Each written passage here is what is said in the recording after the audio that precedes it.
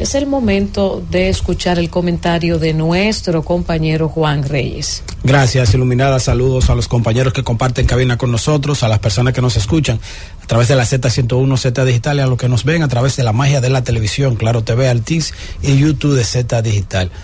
A veces uno quiere tratar bien a los amigos. Yo conozco a Franklin Romero, tengo buen trato, un abrazo, porque es el senador de mi provincia adoptiva. Siempre estoy en San Francisco de Macorís, voy mucho por la familiaridad, el vínculo de familia con mi esposa, pero a los senadores hay que recordarles que no se trata de un proyecto de ley, es una reforma constitucional. Entonces, no es un proyecto, no, ahí lo que tiene que haber una propuesta de reforma constitucional donde se haga el planteamiento. Lo que pasa es que aquí, cuando hay un tema que está en boga, todo el mundo quiere opinar. Eso igual que el tema del voto obligatorio, señores. El voto obligatorio es difícil. ¿Por qué? Porque la Constitución, mírenla aquí, en su artículo 7 dice, somos un Estado social, democrático y de derecho. Y en ese Estado social, democrático y de derecho, todo es la supremacía del derecho por encima de cualquier cosa. Y eso es lo que mucha gente tiene que entender. El voto no puede ser obligatorio en una constitución como la actual. ¿Quién fue que propuso eso? Hay gente preguntando que hay que hacer una reforma constitucional. No, la obligatoriedad del voto no es posible con la constitución actual, porque el artículo 7 establece que somos un Estado social, democrático de derecho, y cuando la Constitución dice Estado social, democrático de derecho, es la supremacía de los derechos. ¿O estoy equivocado, ingeniero Fausto? Usted que es abogado, Emily, que es periodista Lima. De acuerdo, brillante ese análisis. Es obligatorio ir a con Trujillo y para. Claro. Entonces, hay algunos países que. Con relación a lo de Franklin, déjame decirte que las reformas constitucionales se inician como una ley, con un proyecto de ley que debe ser firmado por la tercera parte de los miembros de una de las cámaras. Pero eso es un proyecto de ley de asamblea revisora. De convocatoria asamblea revisora. Modificación de la Constitución. Un proyecto de ley de convocatoria asamblea revisora, y en la asamblea revisora es que se hace la propuesta de reforma constitucional, y ahí ya la asamblea nacional en conjunto es que para puede su aprobación una mayoría calificada. No es en la ley que tú tienes que hacer. No, ingeniero, me dice Juan, primero tiene que someter el proyecto de revisión. Es un proyecto de ley que somete un legislador con la firma de la tercera parte de una de las cámaras. Entonces, ese proyecto de ley tiene que señalar para qué tú convocas la asamblea, o sea, asamblea revisora. Tú dices, para modificar el artículo tal. Entonces se aprueba y con las 2/3 partes de los presentes. Pero entonces luego se convoca, o tienen que aprobar las dos cámaras. Sí, lo que pasa es que primero, ingeniero, no es una ley, porque recuerde que no se trata de una ley, es una reforma constitucional. Y en esa reforma constitucional lo que hay que plantear la convocatoria a asamblea revisora, y cuando se aprueba la convocatoria es que se propone el artículo que se quiere modificar y la acción que se quiere modificar. Eso es lo que se hace en la Constitución. Es una ley que le inicia.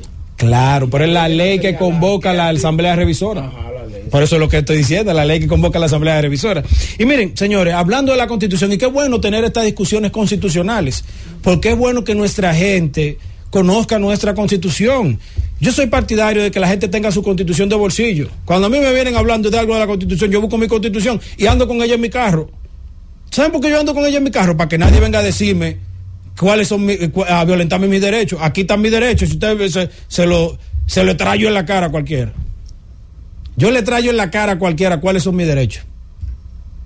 Porque yo creo en el Estado de Derecho. Yo creo en un Estado que haga prevalecer los derechos. Y además lo dice nuestra Constitución en su artículo 7. Somos un Estado social, democrático y de derecho. Vamos a educar a nuestra gente en materia de derecho, en materia constitucional.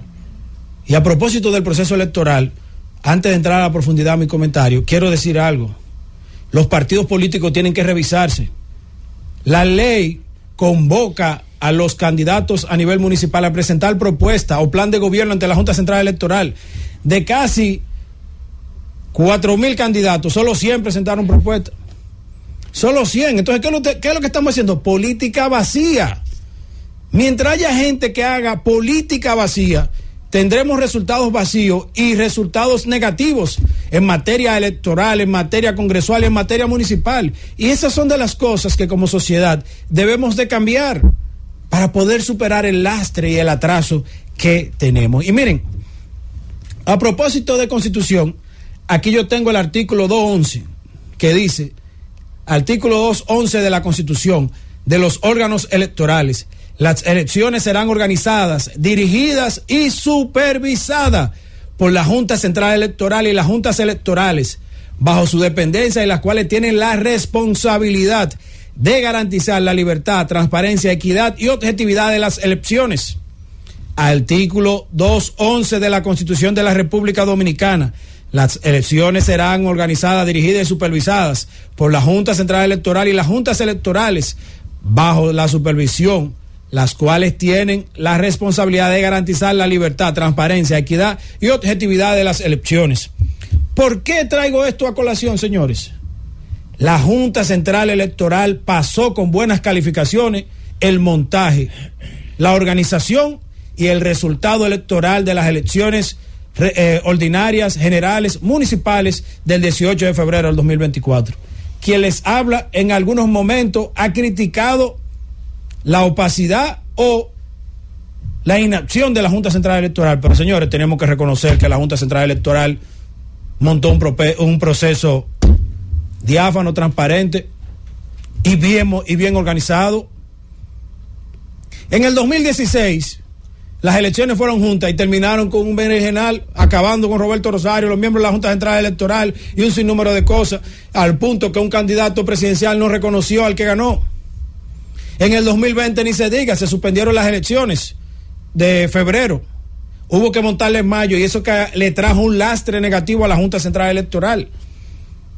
La Junta Central Electoral arrastraba un lastre negativo del 2016 y 2020, porque los partidos se dedicaron a desacreditar a la Junta Central Electoral y porque hay acciones de los actores de la Junta Central Electoral de momento que quizás empañaban un poco la situación, porque el fallo de los equipos en el 2020 no fue de la gente, fue de la Junta Central Electoral y de quien montaron el proceso electoral. En el 2016 los técnicos no fueron al tema de los equipos para el voto, que hubo que votar, la suerte que estábamos preparados para eso. Pero la actual Junta Central Electoral, que encabeza Román Jaques Liranzo, en la que está Samil Chamiiza, Dolores Fernández, Patricia Lorenzo y el señor de Santiago, Rafael Vallejo Santelice, pasaron con buenas calificaciones el montaje de las elecciones municipales de febrero. Y eso debe de ser reconocido, porque previo al proceso electoral se levantó todo tipo de calumnia y la Junta lo resistió. Se dijo que vinieron hackers, se dijo que iba a haber un proceso de apagón para quebrantar la voluntad popular, se dijo que iba a pasar de todo, que el mundo se iba a acabar el día de las elecciones para quebrantar la voluntad popular. Y recuerdo que estando en el centro de divulgación de la Junta Central Electoral, el presidente de la Junta Central Electoral, de manera responsable, Román Jaques Liranzo, dijo: no se lleven de informaciones falsas. La única entidad que está obligada a dar las informaciones oficiales se llama la Junta Central Electoral. Y aquí el problema de los partidos no es con la Junta Central Electoral. El problema de los partidos es con el supuesto uso de los recursos públicos, la inequidad, la falta de recursos, que eso no cae dentro del parámetro de la Junta, porque aquí está la Constitución, eso cae dentro de la Procuraduría de Asuntos Electorales. ¿Qué es lo que hay que hacer en República Dominicana? Fortalecer la Procuraduría de Asuntos Electorales. ¿Para qué? Para evitar la compra de votos, el uso de los recursos públicos y penalizar los delitos electorales. Es ahí que va. Porque aquí, cuando se va a montar un proceso, todo el mundo quiere acabar con la Junta. Todo el mundo. Y los que no saben perder dicen: la Junta es el responsable de mi debacle, de mi desfalco, de mi situación, que perdí, que me compraron cédula, de todo. Entonces, ¿qué le indica a ustedes? Que tenemos que fortalecer la institucionalidad, pero fortaleciendo el que persigue el delito. Aquí quien está para perseguir los delitos electorales es la Procuraduría de Asuntos Electorales, que es dependencia de la Procuraduría General de la República.